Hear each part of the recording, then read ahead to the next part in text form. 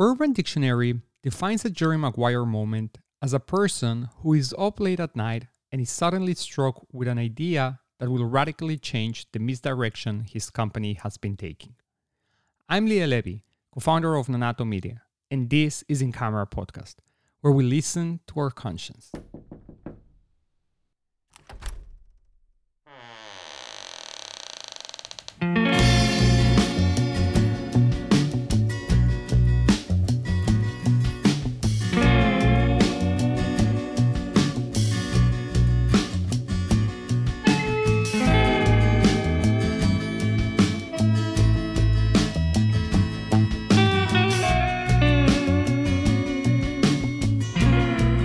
Welcome to In Camera Podcast, private legal marketing conversations. Grace, welcome back. How are you today?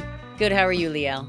Doing great, Grace. Grace, I must say, you look very, very sharp and fancy today. So we are sponsoring an event tonight in Fort Lauderdale at the gallery. It's the Jamali Gallery, I believe it's called. I think it has something to do with the March of Dimes. That's amazing, Grace. That's really, really cool. You're probably going to have a lot of fun there, but probably not as much fun as you will have now for the next half an hour having a conversation with me and with a very special guest that's joining us today. So, Grace, as always, would you do the honors of introducing our next guest? Definitely. So, guys, we have a special treat for you today. Today, we are joined by attorney Galen M. Hare for a conversation on how to successfully run a property damage law firm. Galen is the managing partner of Insurance Claim HQ in Louisiana. He's also the best selling author of Picking Up the Pieces, where he explains in simple language and through real stories how to deal with life after disaster strikes, which we can all definitely benefit from, right? That's right. And Galen and his team have endured some of the fiercest storms and have helped thousands of people get the settlement they deserve after these tragic events. Galen, welcome to In Camera Podcast. Galen, welcome to In Camera Podcast. How are you today? I'm great. Thank you so much for having me. It's a real pleasure, Galen. And tell us a little bit, where is this podcast finding you?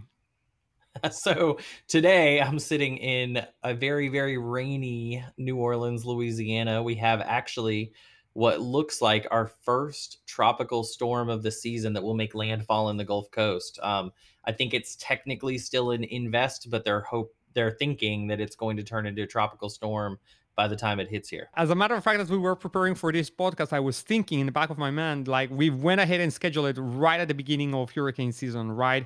And so let's hope that that doesn't create a lot of damage. But thankfully, you're around to help those if things get bad. So, Galen, with that being said, for those who are hearing or learning about you for the first time, tell us a little bit about your trajectory in the legal space. How did you start your career, and how did it lead you to become property damage attorney?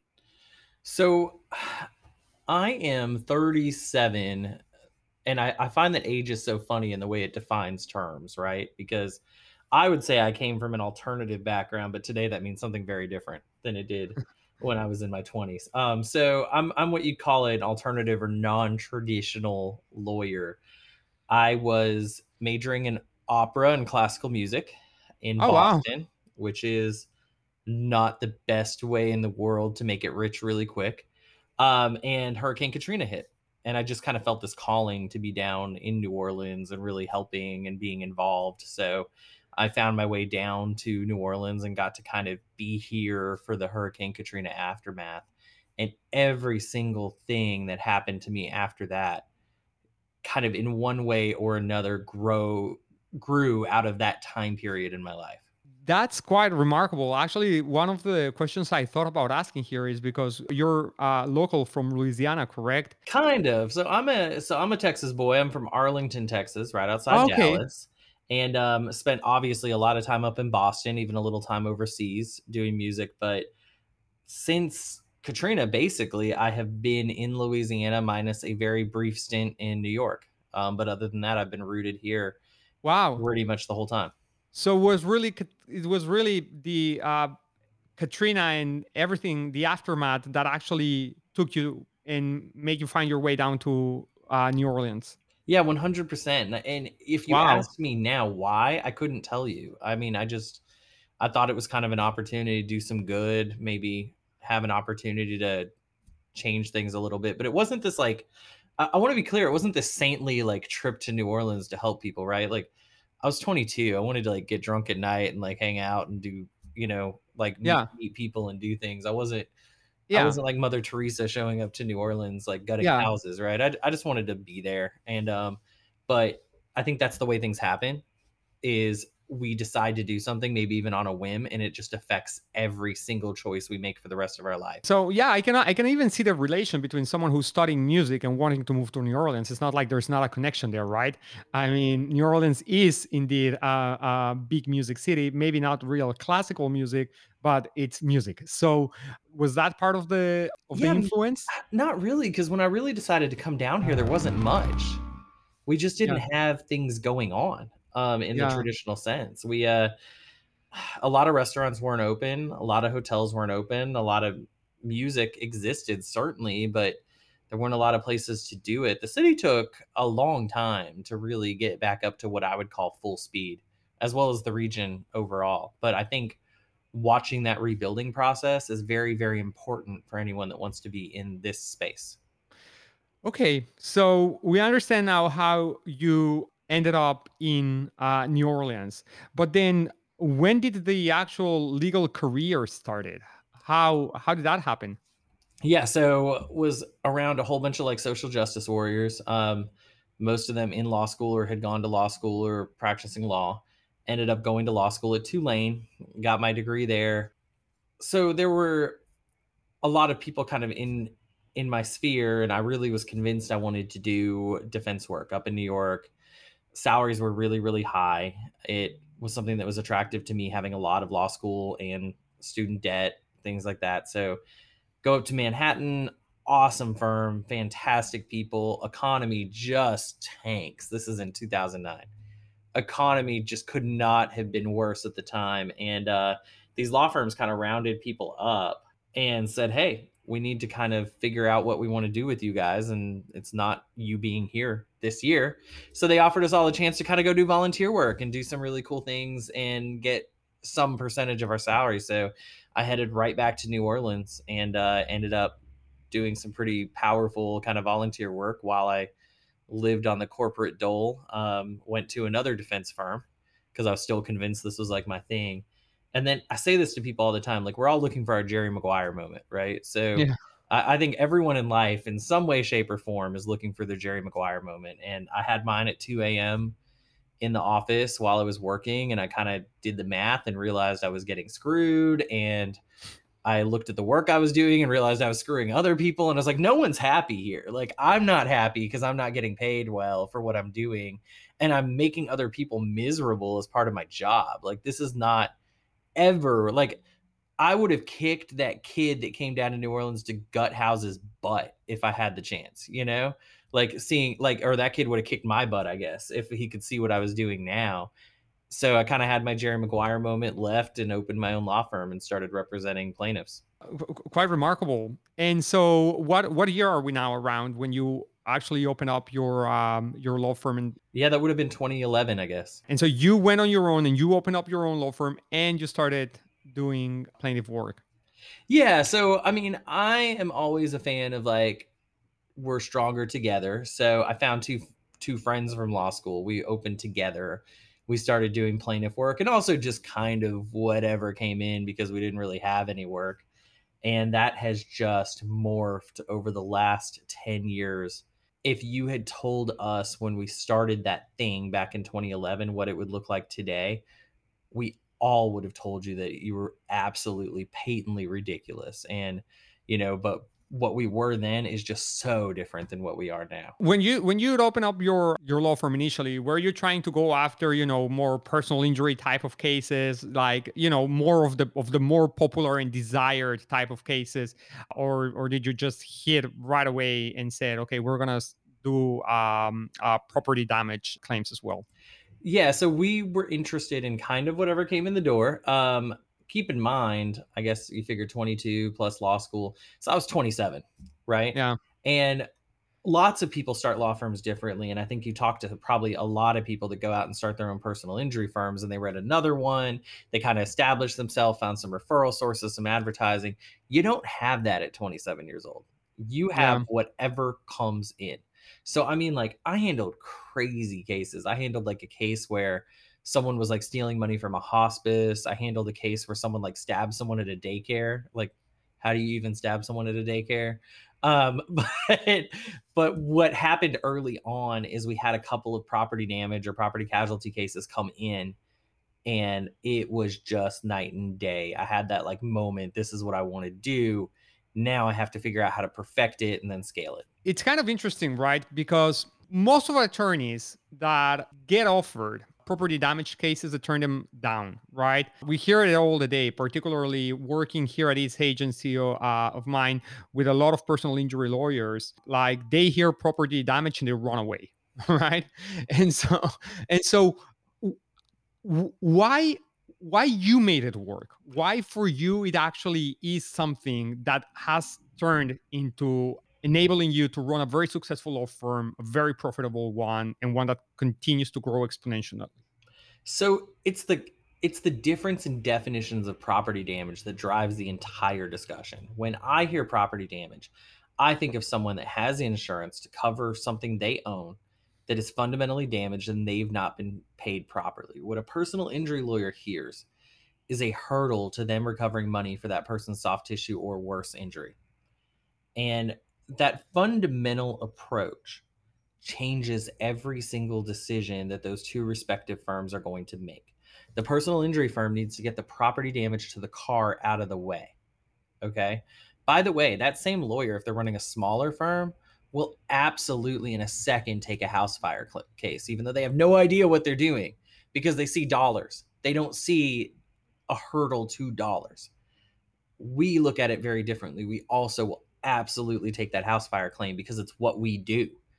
So if they're smaller, kind of what a personal injury attorney would call less desirable or more hurdle esque type property damage claim, we don't see that as a problem. We see that as a smaller asset in a group of assets, meaning our cases. So, with this whole Texas power outage and all that stuff that was going out fairly recently, it's interesting that the way you're phrasing it because you're right. I did notice that they always look for that kind of big soft tissue damage issue rather than the property damage. So, in that vein, what would you say it takes to run a successful law firm that is essentially focused on property damage? So, two elements. The first, a little mushy. If you do not, at the outset of starting a property damage law firm and then growing it and creating policies and procedures, realize that there are real people that did nothing wrong at all behind what's going on, then you cannot be successful in that area because you lose the necessary empathy that your corporate entity has to have. You know, we're all we are in any group is a group of people. So that culture has to ring so soundly, so loudly, and the focus has to be so narrow on human empathy as part of our customer service that we have to keep people coming back. We have to keep people referring to us because you know what I can't do? I can't go take out a bunch of TV ads all day because A, they're super cheesy. They don't work outside of personal injury. I never figured out why they do work in personal injury. And they're expensive and disasters hit randomly, right? At least I can target some city where I know there's a lot of car accidents. I can't target a city where I know there's a lot of tornadoes because it doesn't work that way. So empathy has to be your it has to be your driver. It's your advertising driver, it's your customer service driver, it's your case decision driver. And without that empathy, you're not going to be successful. So that's the first piece. The second piece is we say I won't spell it out for you guys because this is a nice podcast, but we always say RTFP. That's what everyone in this industry says. And you can fill in the blanks yourself. But if you do not have a process and you have to be able to scale it that's built around making decisions that are specific to the policy that your customer has, you will never be successful in this area. And defense attorneys and carriers will find ways to disrupt your operations because that's their job. Anytime you start to become successful, a carrier will find a way to disrupt it. So we become disruption proof by guiding our decisions based on the insurance policies that apply to our customers. I like that term, disruption proof. We talk a lot on this podcast about, basically fireproofing your different processes and procedures to make sure that you are operation disruption proof. So I appreciate that particular comment. Um, Now, amongst the consumers, I'm going to kind of flip it just a little bit. Do you feel there's actually enough awareness? Because just to your point, there's all these commercials about, if you're in a car accident, if you're in this, if you're in that. I can't say that I've seen that, right, for property damage. So, is there enough awareness among consumers to actually, for them to even understand they could use and or need a property damage lawyer? Oh, absolutely not. That's the first hurdle we have to converting someone from maybe to yes is explaining to them what their rights are, what other professionals exist besides attorneys to help them, who those cast of characters are. Sometimes the person they think is their friend is not their friend. We have a chapter in our book called something like, independent adjusters, spoiler alert, they're not independent, right? And it's true, but people don't realize it. I think education is the biggest issue, but that's a great thing for anyone that wants to go open a property damage firm, right? Because what that tells me is there's a massive pool of potential clients, and all I need to do is find a way to reach them. I'm not in a saturated market. The opportunity part, right? That's where you have a huge gap, or a huge, well, it's a gap in the consumer knowledge to get it to you so you can fill that gap with your expertise. I'm in Florida, so for us it's, I mean, same thing that goes through what happened with Katrina. We've had Hurricane Andrew before that, and then all the other ones after us. So I 100% agree with you, and I appreciate that particular comment about the consumers not really understanding. And so it's an opportunity, not a problem. And Grace, I think you're in the most educated state in property damage in the entire United States because Florida has more policyholder attorneys, more public adjusters, more contractors that help insureds. And the difference in perspective is fascinating because you hear carrier side people or politicians and they say Florida's like the wild, wild west with insurance claims. And I think no, it's actually probably the most civilized place with insurance claims because people know that there are a ton of different resources out there to help them. Very true. What are some of those resources, Galen, for those of us who are in Texas? Lately, also targeted of unexpected natural events that leaves leaves us knocked out on the floor. Yeah, so I'm Texan, and I'll say this: there's a lot of people out there. There's not just policyholder attorneys. Some of the best policyholder attorney firms, by the way, based in Texas. Fantastic guys, hard workers, know their stuff, and we can have very high level conversations and do all day. But there's other folks too. There's your contractors, right? We all hear about your fly by night contractors. They're your Yeah. best friend. I don't care whether you're a homeowner or whether you're a lawyer. They are your best friend because A, they will go get those claims if you're the lawyer and bring them to you if they can't get them resolved. And if you're the homeowner, they will go put that roof on and take all that risk, which is crazy. I mean, how many people come to you? Can you think in a day-to-day business situation, if you called me and said, "Hey, hail damaged my roof and I need a new roof." What lawyer would say, "Well, I'll go ahead and pay to put that roof on and then we'll see how your case goes." But some of No. these contractors will, and that is wild. And then there's public adjusters who get a bad rap, and I think some of them get a bad rap for really good reason, but they're a great service too, which is they help advocate with the carrier to make sure you're paid a fair amount for the work that needs to be done. You don't have to trust the insurance company's own people to tell you what a fair amount to get the work done is, because you know what, most of those people, they don't have any construction experience. So, Galen, what we're hearing the topic, going all the way back to Katrina, which obviously at that time you were still not practicing property damage law. From when you've started, which has already been quite a few years, have you seen insurance companies meaningfully change the way in which they address claims? Have they become more reasonable? Are they not? Are they doing other types of strategies that make them appear more reasonable, but they're really not? Or they're just expediting on working on more claims, but they are limiting the ones that have real severe damage.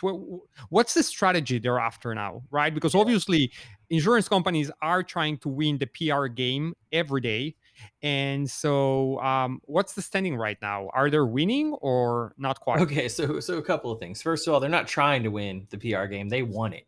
All right. Yeah. And they'll continue to win it because they spend over $1 billion with a B a year doing marketing telling you that they're taking care of you. So that's the fundamental threshold problem we all have. But Yeah. I kind of laugh because carriers have the shortest institutional memory. They've got the most data, the best analysts, the brightest people at the tip top, but they have the shortest institutional memory of any company I've ever seen. And what I mean by that is every carrier is cyclical. They'll go through a period where a few years they'll pay all the claims. I won't have a claim against this carrier for years because they're paying everything. And then they'll go through a period where someone at the tip top said, we're paying too much in claims. We're going to tighten it up. We're going to stop paying claims. And then I'll go through a period where for a few years, most of my cases are from that carrier. And it makes you wonder how, with access to all this data, they haven't figured out that they keep repeating these cycles over and over. Because now they won't pay everything for a few years. And then in a few years, someone at the top again will say, why are we spending so much money on lawyers? We really should start paying claims faster.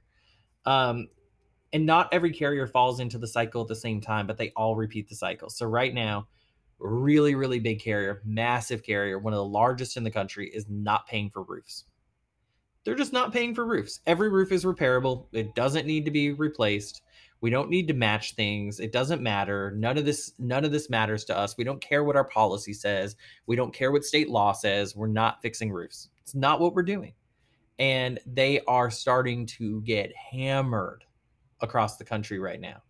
But they don't care because someone at the top did the math and realized that this was a financially viable decision for them and would save them some money. And the other thing that's going on, by the way, before I sound too conspiracy theorist, is they're all hiring consultants, right? And there's a really good book for anyone that really wants to dig into this area. It's hard to find, called From Good Hands to Boxing Gloves.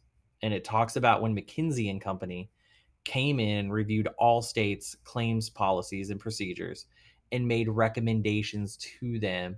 And some of those recommendations, as a consumer, you would find heinous. From a business standpoint, they made sense. So the title comes from one of the slides, the PowerPoint slides, that says, when your customer accepts the first offer you give them, they're in good hands. If they don't, then put on the boxing gloves.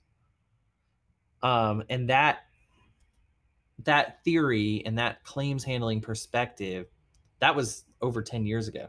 I think closer to 2000, has penetrated claims handling across the United States.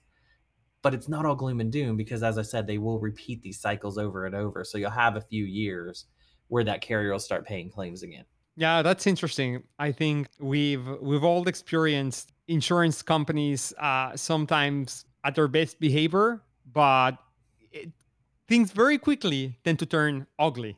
And so I guess none of these statements surprise anyone. What do you think, Grace? Definitely not. My parents are going through it right now, actually. When it comes to the roof thing, exactly what you said. They've been denied. They had to hire their own public adjuster, bring in a lawyer, a property damage lawyer in Florida, and they're going through the same thing right now, where they're being told that this particular company has been denying claims for a good while now. So, to your point, Galen, you're 100% right that I've seen it obviously here, and you've been seeing it because that's what you do. So, yeah, it kind of it doesn't surprise me, but it really is kind of. Past the point where you're like, this is kind of sickening at up to a point. So I appreciate what you do, particularly putting out the consumer information out there, because an informed consumer is going to be a consumer that can handle what they have to handle. So I'm the one that usually takes that role with my parents. I don't know if you know so much about necessarily the Latin community on this sense of it, but Liel is also in Spanish legal marketing. So for us, it's we explain to our parents what you explain to us. You know what I mean? So I tell them they need a lawyer, they need a property damage lawyer, they need someone that's going to fight on their behalf. So all of the information that you're providing us here is helpful to not just our listeners, but even to our own families, going down the line. Yeah, mi novia es guatemalteca. So my fiance is Guatemalan, and so I don't speak Spanish, but I watch, and her entire family are Guatemalan immigrants, and I watch that, and I think that's, without going too far afield, that's a whole other issue. If you want to talk about the underpayments by carriers in the Latin communities, I Mhm. mean, you could write an entire book on that, because Latin communities typically are less trustful of legal processes. They're more fearful of getting involved in them, and they're more easily taken advantage of. And it is wild because you Yeah, can turn on certain conservative news stations and hear about how they're ruining American fiber. And I'm like, no, they're paying their bills and not asking for anything in return. Like they're if anything too good a thing for the yeah. United States, right? Because they go get insurance because they need it, but then they don't want to use it because they're worried somehow they'll get caught up in whatever. Yeah.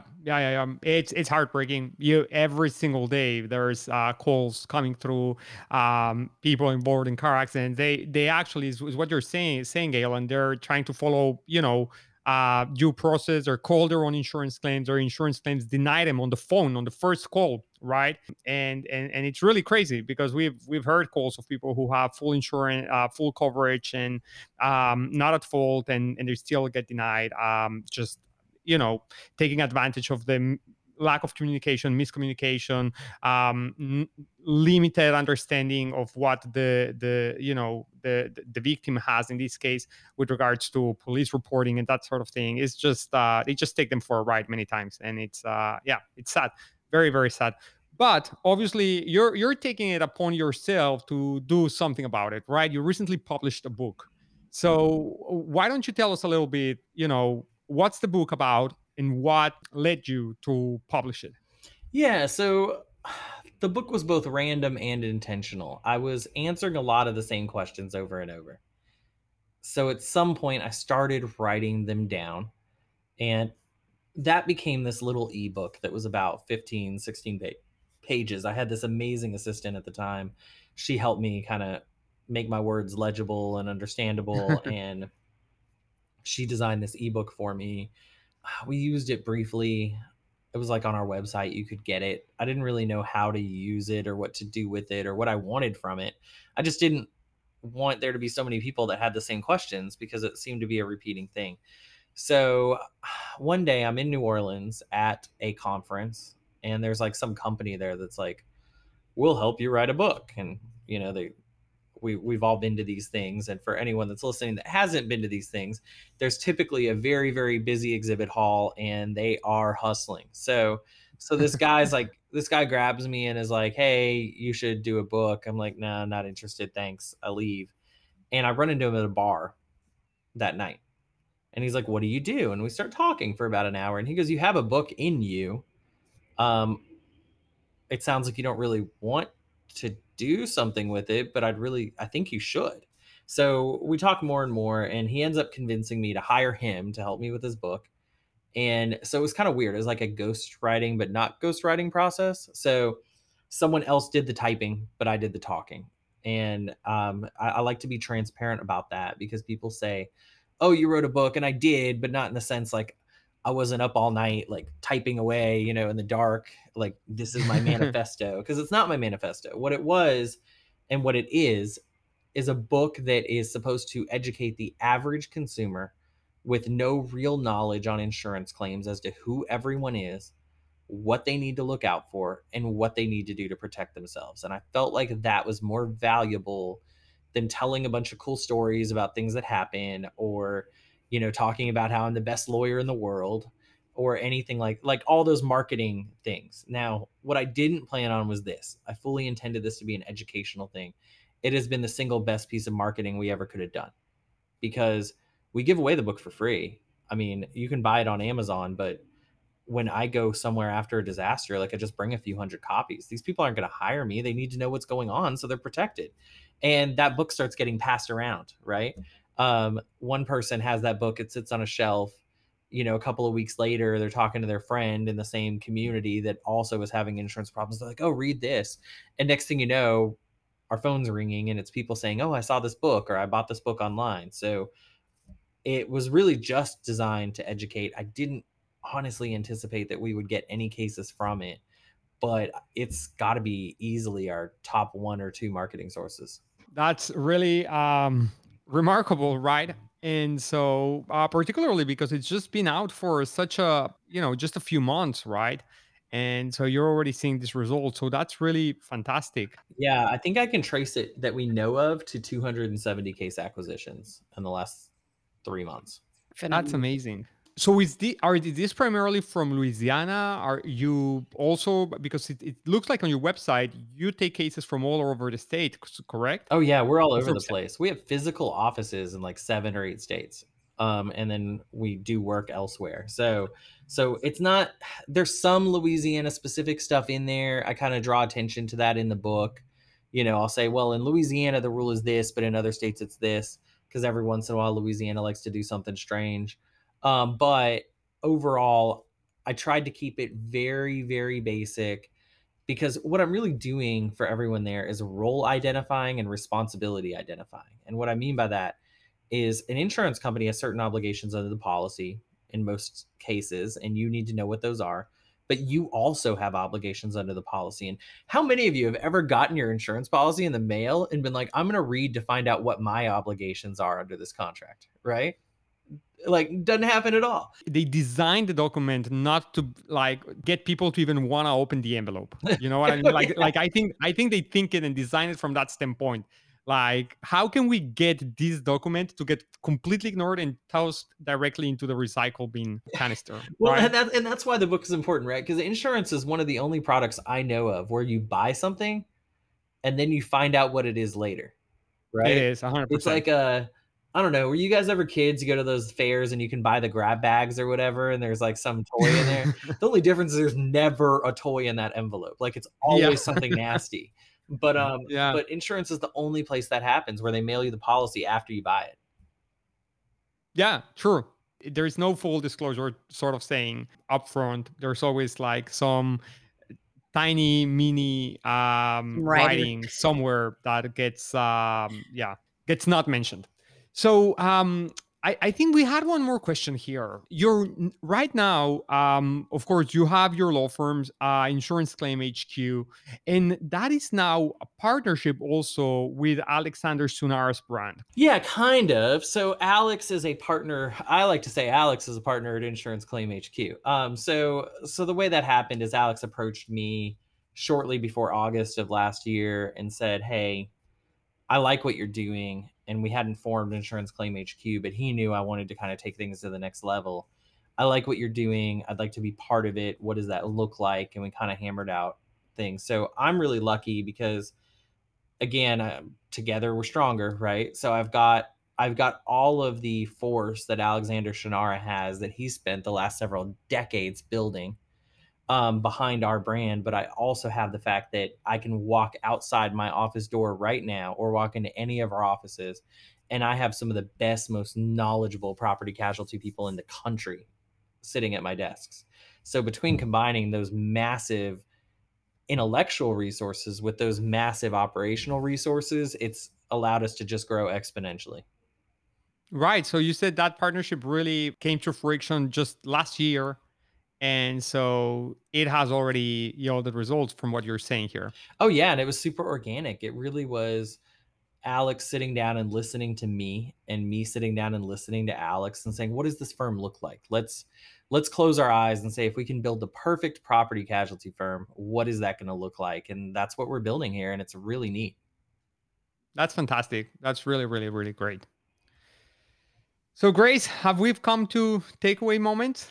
We have. And what are three actionable takeaways that we can give our listeners that they can take today or over the next week, let's say, even the next month, and actually do something about everything?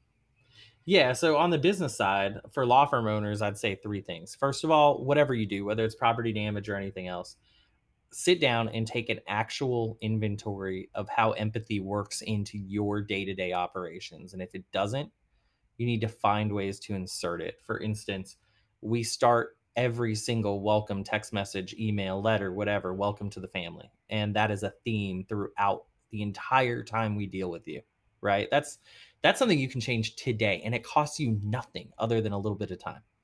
The second thing is when you're scaling, and we didn't get into this too much, but I would say this: as you're scaling, you need quality control is the massive issue, right? So identify how you're going to scale and don't ever lose what your ultimate goal is. Your ultimate goal can be to make money, but your business has to have a different goal, right? And if you're helping people that are injured, or you're helping people get social security payments, or helping people become United States citizens, whatever that is, scaling has to very narrowly and very carefully make sure that you do not lose that quality as you continue to move up. I think that's the biggest thing. And then finally, what I'd say is, I think if anything, my story shows it, is when you have that opportunity to go do something crazy or do something weird, do it, because it can end up being one of the more formative moments of your life. Had I not decided to just come down to New Orleans, I would not be sitting here today. Great takeaways, Galen. I love them. All of them. Last one, particularly. We don't hear that one so frequently here. So it's always great when it comes up. Galen, thank you so much for your time. Thank you for joining us for this conversation. We'll have links to your law firm and to the book, which sounds fantastic, so that, the words keep on spreading. And thank you again for your time. And we hope to get you back sometime soon for another conversation. Well, thank you guys for having me. And I'll say this too, as part of preparation for any of these, you're silly if you don't go listen to other episodes. And the content that you guys provide is just absolutely fantastic. So please keep it up for everyone else. Thank you very much. Thank That's you, always Galen. kind to hear. Thank you.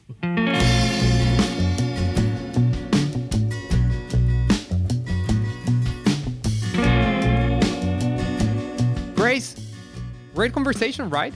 That was so much fun. I didn't It think is we'd fun. have so much fun about property damage, right? Yeah, it feels weird, right? Saying we had a great conversation talking about property damage. What? But it was actually very interesting. And you know what? I think it's great to know that there are lawyers out there that are able to defend people with issues of property damage. Lately, we've been having quite a few guests with unusual stories on how they have actually taken very unique practice areas and turn them around and make them work for them, while at the same time being able to really have a big, meaningful impact in their communities. And I think that's very inspiring as a whole. And I think that's what we've just heard now. And yeah, added to that, that Galen is just a very nice and engaging person. I think it was just really, really wonderful. So, Grace, we got really good takeaways here. But as always, we take up the challenge of trying to make our own. So, what do you think we could add up to what Galen already said?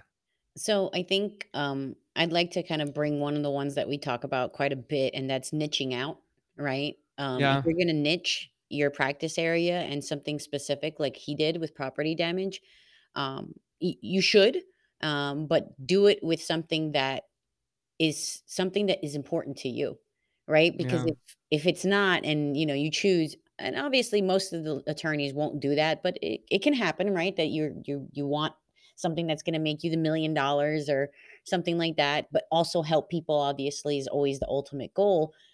But if you're going to niche out, make it something that called to you, for lack of yeah. a better term, right?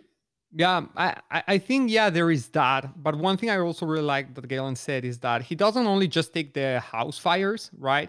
He takes all types of different types of property damage and they just make it work. And I think that is very good approach, not just for building a reputation and building loyalty within their market, but also because it really shows commitment to helping others. And at the same time, it has enabled them to figure out a way to also make the not so desirable cases profitable, I guess. Right? Exactly. No, no, you're right. I mean, to me, that ties into what he said about grabbing the opportunity, as well, because it can be profitable if it works, in the sense that it's something that you want to do, right? Yeah. So you can make it work, if it makes sense to do so, but it's because you're also grabbing the opportunity to do something that you want to do to help Yeah. others. What do you think about Operation Disruption Proof, Grace? you've mentioned on that. What do you think about that as a second takeaway? So, we've had Fireproof, right? And a couple of other people talking about the different ways of having to make sure that we operation, issue proof your operations. And that to me has always been super important, right? I don't know if too many people on here know this, but I'm ISO 9001 risk management certified because I used to work in a steel company, and risk was part of the logistics, right? Part of the pipeline. When you're shipping something, risk is huge, and you need to mitigate that risk. And in everything we do, we need to mitigate that risk. So I feel like if we as long as we look at things from that perspective, and we're mitigating our potential risk to others, for others, and even ourselves as a law firm, then we can move on to that next step of scaling and whatever else we want to do from there. But you need to make sure your processes, your operations, and everything that flows from the moment something comes in to the moment it comes out and goes right back again is proofed against any potential issues. Because these are cases, these are people's lives, these are, their Yeah. livelihoods. So yeah, Yeah, I agree with you, Grace, and I think there has to be some balance also from the standpoint that there's always going to be curved balls thrown at you, and so you need to have enough flexibility to be able to adapt, adjust, but it needs to be a balance that won't throw you off, right? It needs to give you that a- amount of flexibility to be able to overcome adversities that you may have not anticipated, but at the same time, keep you balanced and on your feet. I think not trying to overcomplicate operations with processes, but at the same time, making sure that what you have, your foundation, is solid rock. Would you agree? 100%. Yeah, it's funny that you said it like that because that's true too. You don't need a process for everything necessarily. And what I mean by everything is I mean, oh, turn on the computer and turn on Yeah, this. And no, don't do that either. There is a balance, and there's always a balance in everything we do, work, life, and that includes processes. So yeah, there needs to be a nice balance between not too many processes and not enough. You need to yeah. cover everything you do. Having the right ones that are going to be able to from there get and add and adapt to other tasks, right? I think that's what we're both saying here. Grace, we have room for one more. What do you think? Yeah, so for me, I kind of like talking about this, and Galen brought it up too, and that's scalability. You need to identify how you want to scale. What is your ultimate goal without losing that sight of empathy for your clients, obviously, so that you don't become like what we were talking about in terms of the insurance companies and their cycles. No, you want scalability, but you want to do it in a way that you continue to hold on to your core values, obviously, but go into something like when we were talking about niching and everything with the idea of how can I scale? How can I help more people by making myself, whether it's bigger in terms of a bigger firm, and like Galen said, better together, right? So whether you partner with someone else so that your reach can expand because you're partnering with someone who has operational efficiencies that you couldn't do necessarily on your own in a shorter time frame, or however you want to look at it. But with whatever you have in mind, make sure you have your ultimate goal. And that's all, again, back to the processes. This is what I want for my firm. This is where I want to be in, at the end of the year, in a couple months, in 5 years, in 10 years. How am I going to scale and with the ultimate goal in mind? What do you think, Leo? Yeah, I agree. I also like the idea of compartmentalizing your own personal ambitions and goals and making sure that your business as an organization has its zones that are clear, well defined, and very importantly, right, as we've been discussing over and over and over again, understood by everyone who is part of the team. So, Grace, I think with this, we put an end to another really, really good conversation. And the good news is that we're just going to be back here next week doing it all over again. That's right, Leo. All right. So, then until then, have a great rest of your day, Grace. Stay safe. You too.